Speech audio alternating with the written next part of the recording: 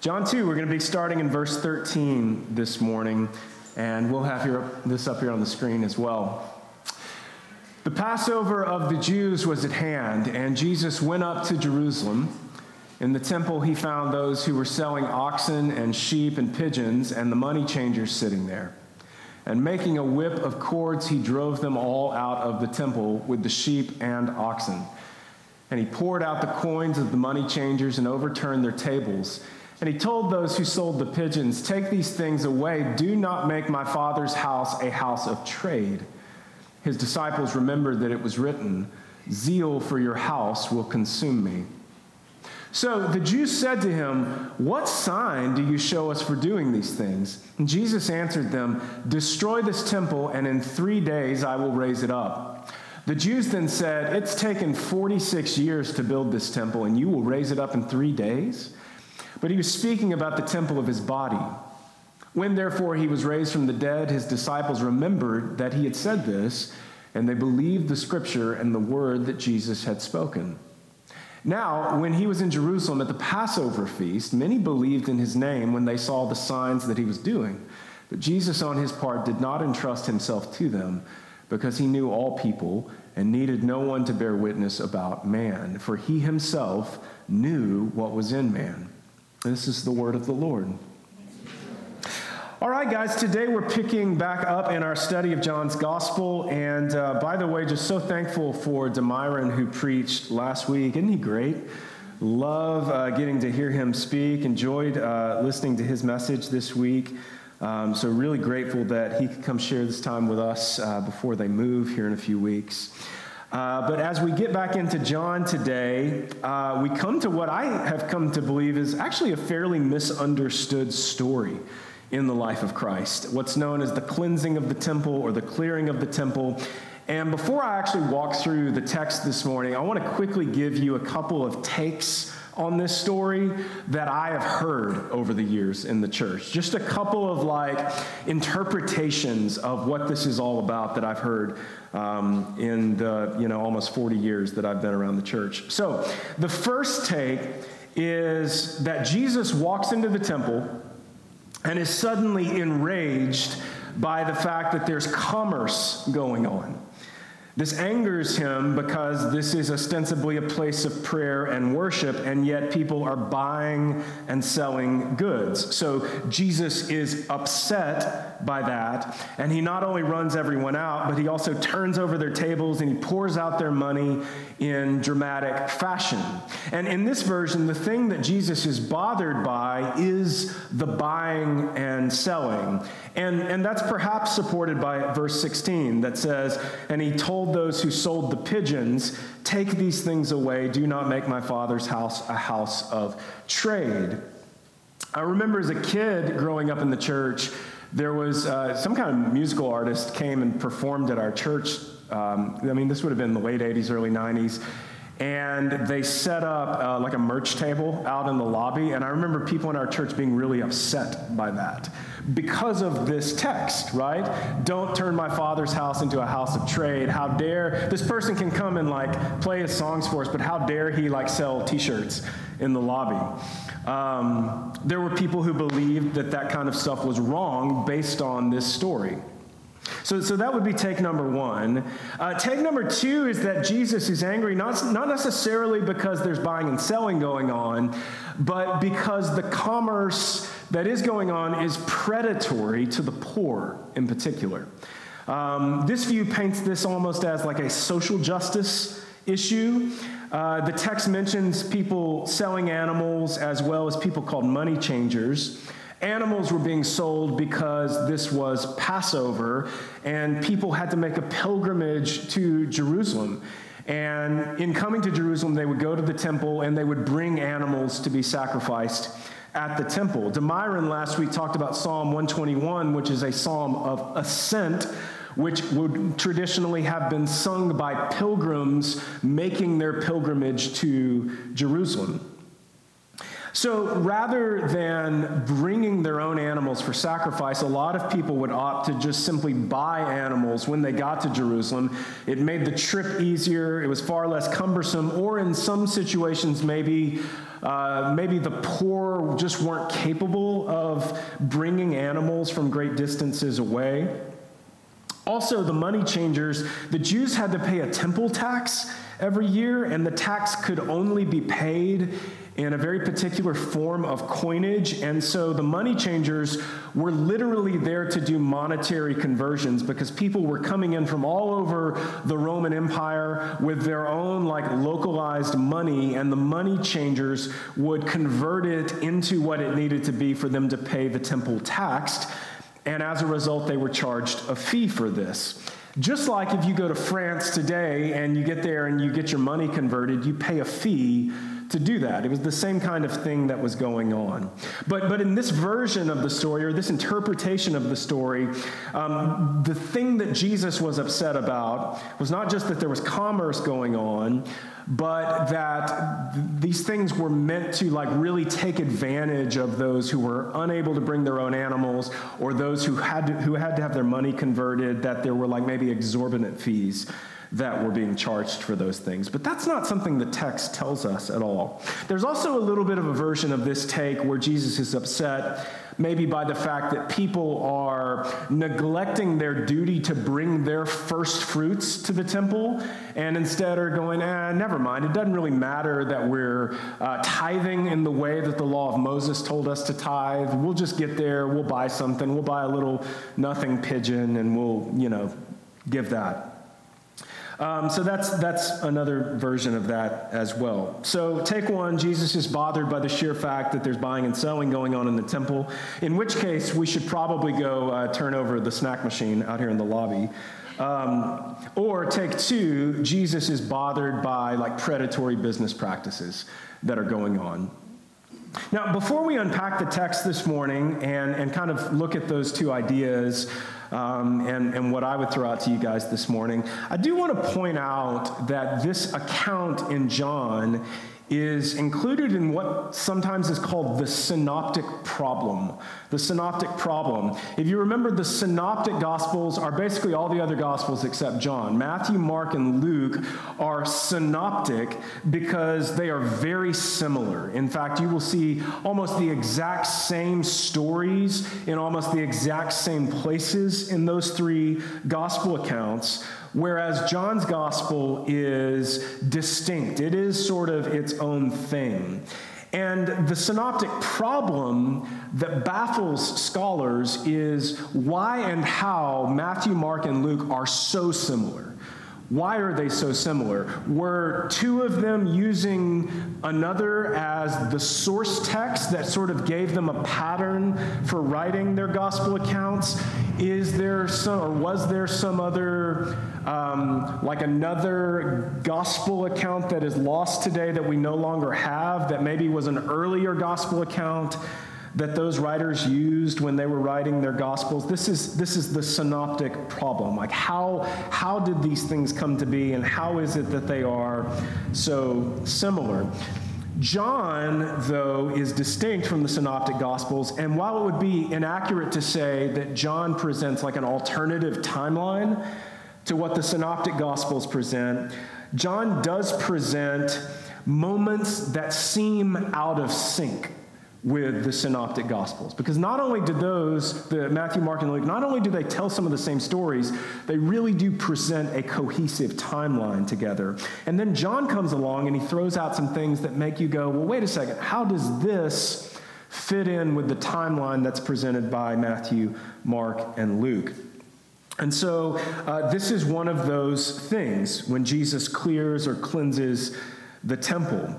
For some people, this throws a monkey wrench in the whole gospel timeline. In the synoptic gospels, Jesus clears the temple literally at the very end of his ministry. I mean, literally in Holy Week, the final week of his life. And it's painted in the synoptic gospels almost like a sort of final straw for the Jewish leaders. It's the moment where they go, okay, enough is enough. We've got to do something about this Jesus guy. But here in John, we find it literally at the very beginning of Jesus' ministry. I mean, we have gone from him being pointed out by John the Baptist to calling his first disciples to his first public miracle 2 weeks ago, the wedding at Cana, to now he's in Jerusalem cleansing the temple. And how does this work? How did we get here? What's going on? And so what I want to do is I want to walk through the text this morning, and I think we'll uncover some of what's happening here. Not only what's going on in the text, but maybe what we do with this seeming problem with the timeline. So let's start in verse 13. The Passover of the Jews was at hand, and Jesus went up to Jerusalem. And in the temple he found those who were selling oxen and sheep and pigeons, and the money changers sitting there. And making a whip of cords, he drove them all out of the temple with sheep and oxen, and he poured the coins of the money changers and overturned their tables. And he told those who sold the pigeons, "Take these things away. Do not make my Father's house a house of trade." And his disciples remembered that it was written, "Zeal for your house will consume me." One thing I think it's important for us to notice here is that at no point in our text does it say that Jesus was angry. Does it? There's no point where it explicitly says that Jesus was enraged or that he was furious or that he was angry. I think that's something that we perhaps surmise because we think, well, what would have to happen for me to walk into Whole Foods and make a whip and drive people out? Like what's going on inside of me, right, in order for something like that to take place, right? Like this is like Will Smith at the Oscars, right? Like all of the commentary I've heard about that is clearly something's going on in his life, right, to kind of make him snap and in front of millions of people assault somebody. But what's interesting is in that way of thinking about this, Jesus snaps, or Jesus is to use a very modern term, Jesus is triggered in some way, right? Clearly there's something going on here with Jesus, something else happening. And yet that's all stuff that we're reading into the text when we read this. And I think it's natural. We naturally put ourselves into Jesus' shoes and think, if it was me doing something like that, here's what must be going on inside of me. I must be just completely overcome with rage or overcome with anger or just furious at what I see. And the problem with thinking that way is that we are not Jesus, right? We are not Jesus. And I don't know that the text really paints this as a moment where Jesus snaps or where Jesus is triggered or where Jesus flies off the handle. It's not as if Jesus is blinded by rage and then a few moments later he comes to in a pile of tables and pigeons, right? But he clearly is impassioned here. He clearly is acting in a zealous way. And that's the way the disciples frame it. They remember this Old Testament text, which is Psalm 69:9, where David said, "Zeal for your house consumes me." King David talking about himself in Psalm 69:9. The disciples remember what David said of himself and the fact that the coming Messiah would be the greater and better David, and they attribute these words of David in this moment to Jesus himself. Zeal for your house consumes me. But what is zeal?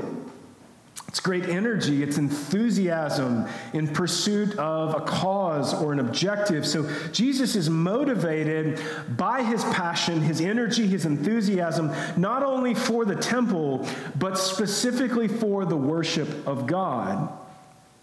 So maybe don't approach this text as a moment where Jesus simply snaps out of anger, which would be sort of a responsive posture. But instead approach it as Jesus doing something very intentional, very proactive. Another thing to notice here is the word temple itself.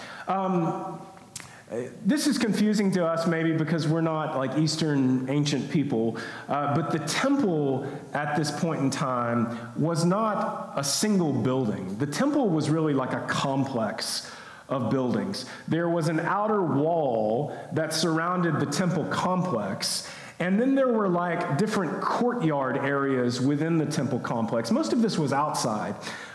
So you have an area over here that could be called the Court of the Gentiles. It's the only place in the temple complex where non-Jews can go. It's the only place where they can worship.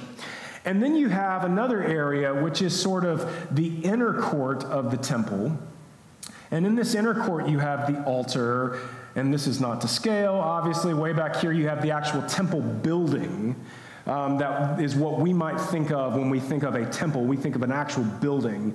It's back here, and then within this kind of inner complex, you have a court for women, because women could not come into this sort of inner place for Jews, even Jewish women.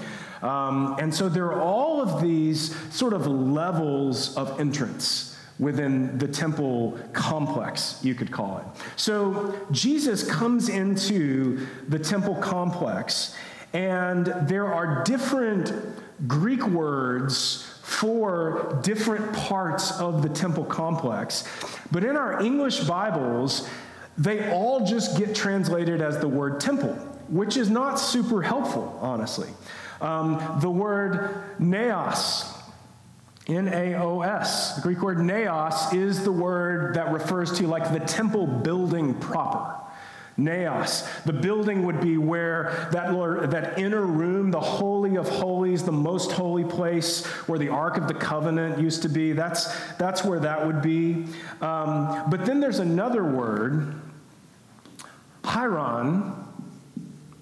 And hieron is the word that is used here by John.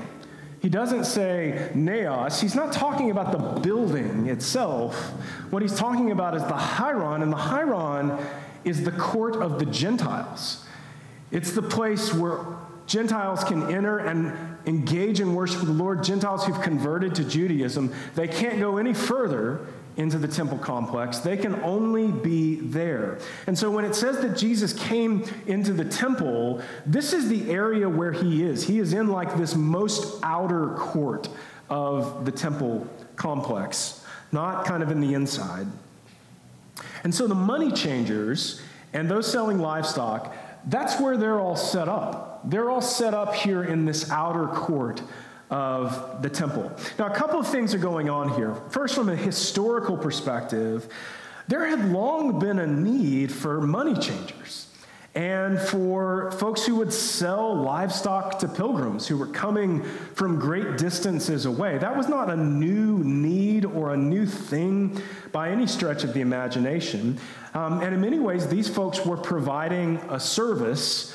Just like when you get money converted today when you're traveling, you pay for it, but it's a service to you so that you can, engage in buying and selling in whatever place you are. So this was not something new, but what was new historically was that it was happening here. There are a number of historical sources that point to the fact that while the selling and buying and all of that stuff had been going on for a long time, it had originally perhaps been happening more at the outskirts of the city, maybe around like the Mount of Olives. As people were coming into Jerusalem, that's where they were encountering money changers, kind of at the border, so to speak. And that's where they were buying animals and doing that kind of stuff. But as time had progressed, these things had moved closer and closer to the temple. And eventually, now, they're actually inside the temple complex itself. But they're in the court of the Gentiles, which was the only place in the temple where I think something like this would happen. Gentiles were definitely othered by the Jews, and a lot of scholars think that Jesus' problem here is not necessarily that there's buying and selling going on, and it's not even necessarily that there's like predatory practices in motion, But that Jesus' problem here is that these things have taken over the only place where Gentiles can worship the Lord. Like they truly have taken the worship space and they have converted it into something else entirely. They've converted it into a marketplace, not what it's supposed to be, not what it's intended for. And so this is a double standard in a lot of ways, because this would never be going on in here, right? This would never be happening in the court of the Jews, right? That would have probably been considered blasphemy. It wouldn't have been happening, but because it is in the space that's just for those Gentiles, then it doesn't matter. It's more convenient for us Jews because we can come into the temple complex, get everything we need. We don't have to haul animals from the outskirts of town. It's already there, and who cares if these Gentiles are able to worship God in the way that they want to? So it's a double standard. It's a complete lack of concern for neighbor. It's complete lack of love for neighbor. And so, yeah, maybe on some level it's a social justice issue in that regard, but more than that, like a spiritual justice issue. This is the opposite of loving your neighbor. And this also, to me, jives with what seemed to be Jesus' primary problems with the Jewish leaders in his day, was that they were continually putting barriers between people and God. Like putting things that made it difficult for people to worship God and be obedient to God in the way that he had called them. Let's read on, verse 18. So the Jews said to him, "What sign do you show us for doing these things?" Jesus answered them, "Destroy this temple, and in 3 days I will raise it up." The Jews then said, "It has taken 46 years to build this temple, and you're going to raise it up in 3 days?" But he was speaking about the temple of his body. When therefore he was raised from the dead, his disciples remembered that he had said this, and they believed the scripture and the word that Jesus had spoken. So obviously this causes a ruckus. The Jewish leaders demand an account from Jesus. Who are you? What gives you the right? It's that kind of thing. And Jesus responds in, Jesus fashion. He says something that's seemingly non sequitur, something that seems very odd in the moment, but he says, "Destroy this temple and I will raise it up in 3 days." These guys are like, what are you talking about, right? We're not talking about destroying anything. We want to know why you have destroyed what's going on in this moment. And it seems to me that Jesus is saying this maybe primarily for the sake of his disciples, but also throughout this gospel, John is constantly alluding back to his prologue. If you remember, the very first week of this, we looked at the prologue to John, which is the first 18 verses of chapter 1, and it comprised sort of a thesis statement for this entire gospel. And in the prologue, John said in verse 7, that John the Baptist came to bear witness about the light, about Christ, so that all might believe through him. So all those who believe in Christ, even today, you and me, we can trace our spiritual heritage, our spiritual family tree back to John the Baptist, who in front of a few of his disciples pointed out Christ and said, "Behold the Lamb of God." Right? Like we can go back to that moment and see that he illuminated who Jesus was for people around him, and they went and told people, and they went and told people, and here we are today, 2,000 plus years later. But John, based on his prologue, has set out to show us examples of how this happened, but also to reveal to us that as these things happened, people saw and believed. It wasn't as simple as people saw and became curious, or people saw and wanted to learn more. No, people saw and believed, and by believed he means they believed that Jesus was in fact the Messiah. 2 weeks ago, we looked at the wedding at Cana where Jesus famously turned water into wine, and we saw in verse 11 of chapter 2 that this was the first of his signs where he manifested his glory and his disciples believed in him. Like they saw in that moment his divine power, his divine identity.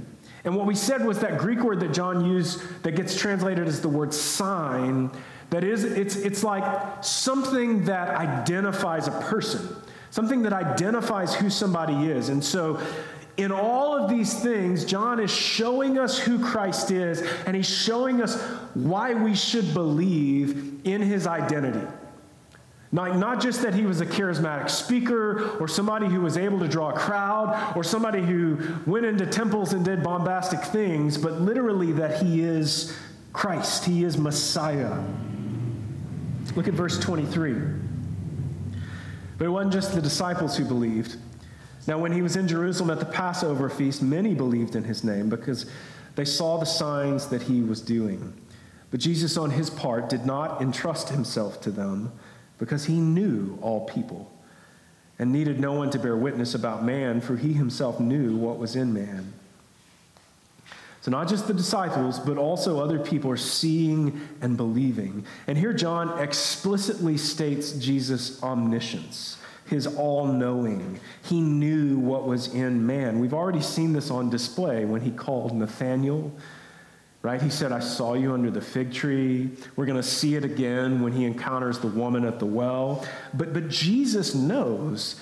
Jesus knows what's actually going on in people's hearts. He knows what their motivations are. So he doesn't allow himself to be swept up by populism. Like he doesn't allow himself to sort of be picked up on people's shoulders and carried around as Messiah.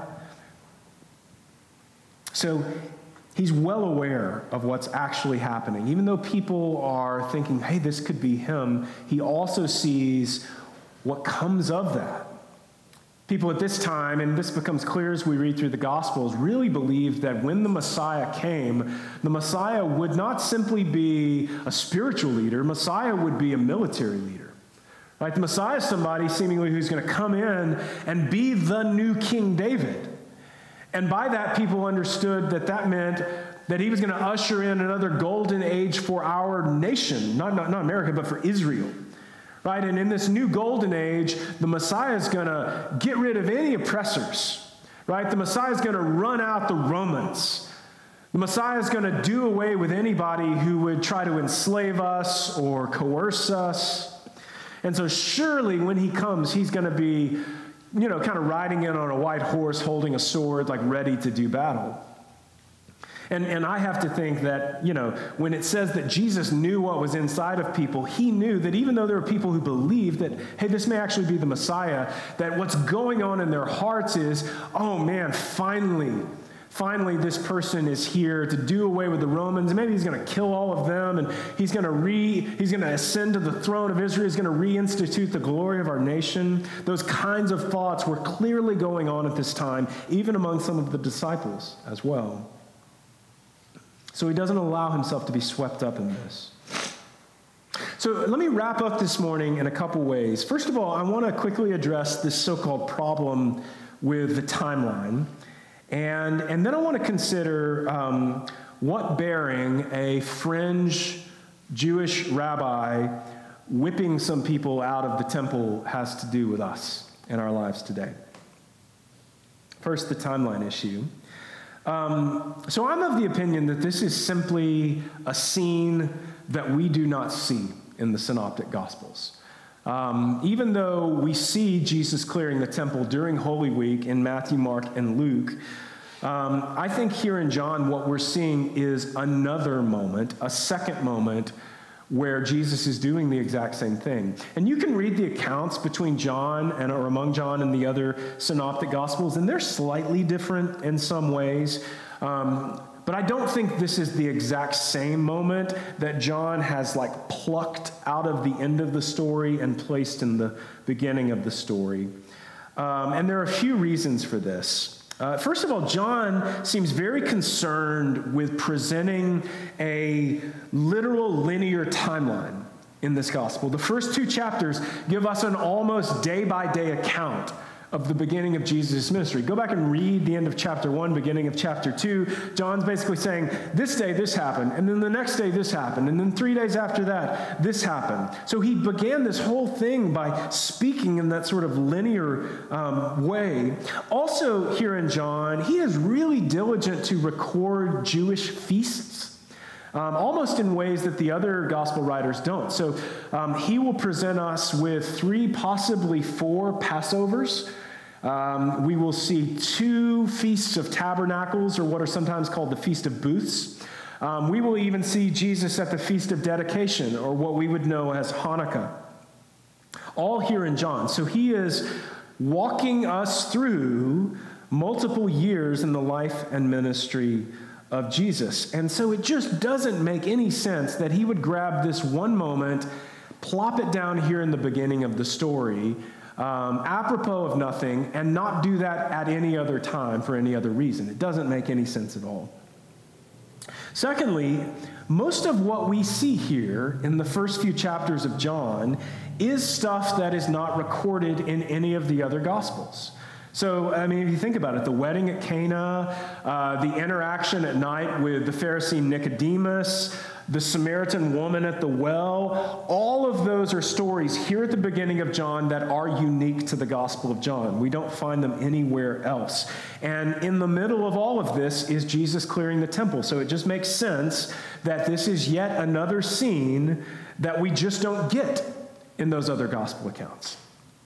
But then third, and this to me is kind of the biggest one, I don't think Jesus is ever doing anything just for show. I don't think he's doing anything just for show. Jesus is doing this, and by this I mean clearing the temple. He's doing this because it is who he is and how he is. Zeal for God's house consumes him. So it doesn't make sense to me that Jesus would walk into the temple one time and see the trade going on and see everything that's happening in the court of the Gentiles and not be motivated,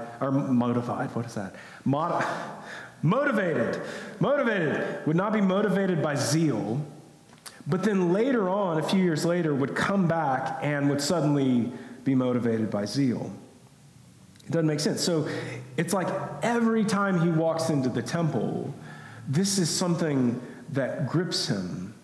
He's running these people out because this is who he is. Sometimes we can have this view in particular of Old Testament messianic prophecy that Jesus fulfills things because he knows what's been written about him and he has like this divine checklist he has to move through. So like be born in Jerusalem or be born in Bethlehem, check. Be a descendant of David, check, right? Be silent before your tormentors, check. But Jesus is not on a mission to fulfill prophecy just so that he can be validated as the Messiah. No, he fulfills prophecy because he is the fulfillment of that prophecy. Does that make sense? He fulfills prophecy not because he's trying to. He fulfills prophecy because that is who he is.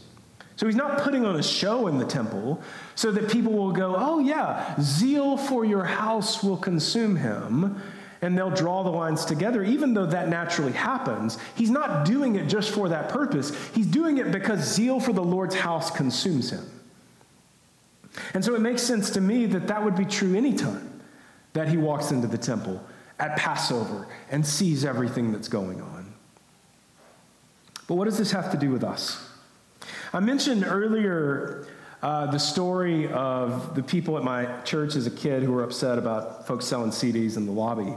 But the way you get there to that place is by saying that this building is the Lord's house, that the analogous temple in today's world is the church building itself, that this is the Lord's house. And so I need to be ready to be Jesus in this Lord's house. I need to be ready to proverbially fashion a whip and drive out anybody that's not doing the right stuff.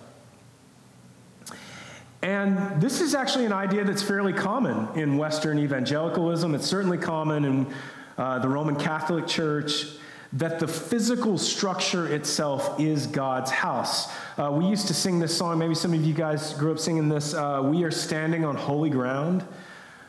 And I think the insinuation there is that this is like a so-called sacred space. And we were like Moses at the burning bush when God told him to take his shoes off because it was holy ground. But the problem with all of that is it doesn't really work biblically. It doesn't really work biblically. The place, the Catholic Church a block over, First Methodist down the street here, these places are not the house of God. You are. I am. 1 Corinthians 3, Paul says, "Do you not know that you are God's temple and that God's Spirit dwells in you? If anyone destroys God's temple, God will destroy him, for God's temple is holy, and you are that temple." So what does this have to do with you and me? Everything. Everything, because the analogous temple in today's world is not a physical structure. It's literally the body of Christ. It's those who have seen and believed and responded in faith, who've devoted their lives to the way of Christ. It's you and me. And the thing is, Jesus' zeal for God's house is not a thing of the past. It is a present reality today as well. He is zealous for you and for me. And it's not like a question of, like, what are the proverbial money changers that you need to run out of your life? Because we certainly all have sin. And yet through Christ we are being sanctified. Paul says God's temple is holy, and so are you. So it's not a hope that one day we will be holy. He says that in God's eyes, through Christ, we are already holy. We have been made new. But instead, because we are God's temple in this world, we are the ones, listen, we are the ones through whom other people encounter the Lord. We are God's ambassadors, his kingdom emissaries, his kingdom agents in this world today. We are the ones who have been sent with the gospel and sent with the Spirit within us so that other people might encounter the Lord. In the same way that Gentiles would come into the outer courts of the temple in order to encounter the Lord, in order to worship God. Folks, today the church has been sent with this mission that our lives would be the kind of lives that people encounter the Lord through. Not simply because you're a good person or a nice person, but because God's Spirit literally dwells inside of you.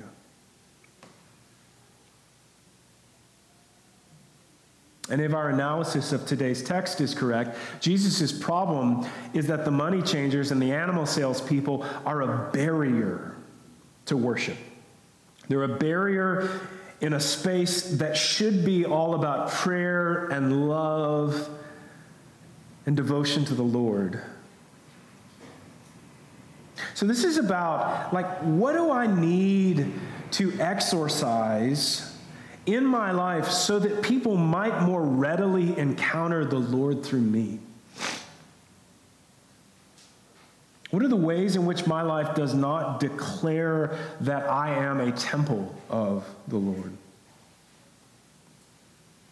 Friends, we have to remember the incredible gifts that we have been given through Christ, but also that to whom much is given, much is required. Later in 1 Corinthians, Paul says that one of the biggest barriers here, and this is, good Lord, certainly true in our world today and in the church today, one of the biggest barriers to us being the kind of people that other people can encounter the Lord through is sex. 1 Corinthians 6, 18 through 20 says, "Flee from sexual immorality. All other sins a person commits are outside the body, but whoever sins sexually sins against their own body. Do you not know that your bodies are temples of the Holy Spirit, who is in you, whom you have received from God. You are not your own. You were bought at a price. Therefore, honor God with your bodies. I think the image here that Paul's painting for us, and certainly as it relates to like pursuing sexual purity in this, but I think this relates to all things. As we are a people who are taking hold of this notion that we are no longer our own, but that instead we have been bought through the body and blood of Christ, and that now as a result of that, our lives are wholly devoted to him. That if that is true, and our pursuit is what Paul said, right?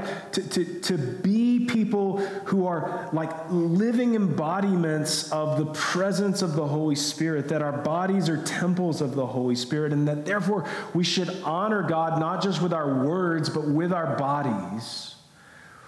That it's natural that other people will see that. It's what we talk so often about around here. It's about being a distinctive flavor, a distinctive aroma in our world today. Something that people look at and are either deeply compelled by, or they look at and go, I don't want to have anything to do with that.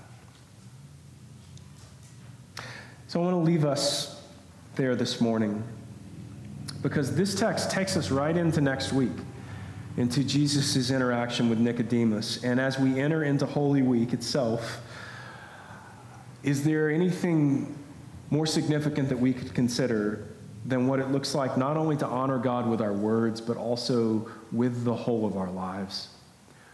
What it looks like to honor God with our bodies, with our decisions, with our actions, with our interactions with our friends and family and neighbors and coworkers, classmates.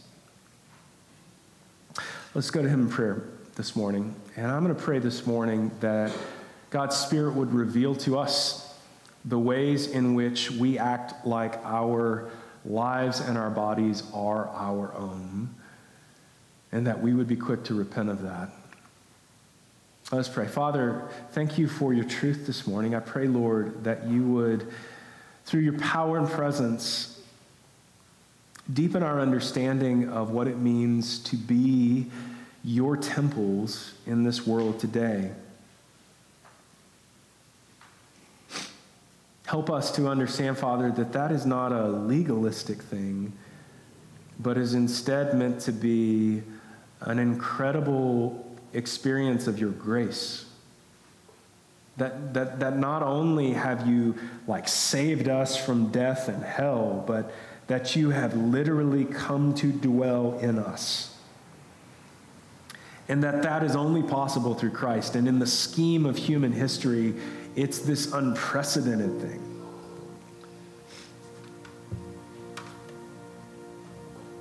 Help us this morning, Father, to be captivated by how incredible that is, and inspired by your Spirit to not just seek to live lives of mission, but to seek to live with such a love of you and neighbor that other people who experience our lives have the opportunity to experience you. And Father, despite our sin and our shortcomings, Lord, would you use us in that way, in our conversations, in our interactions, even when we're not aware, even when we're maybe not being intentional. Lord, would you help us to be so motivated by your Spirit, so filled with your Spirit, that it just comes off of us. And Lord, would you in your mercy cleanse us of the things that would be a barrier to that. Cleanse us of the sins, the inordinate affections, the earthly or worldly pursuits, Father, that would divert our attention away from being your covenant people.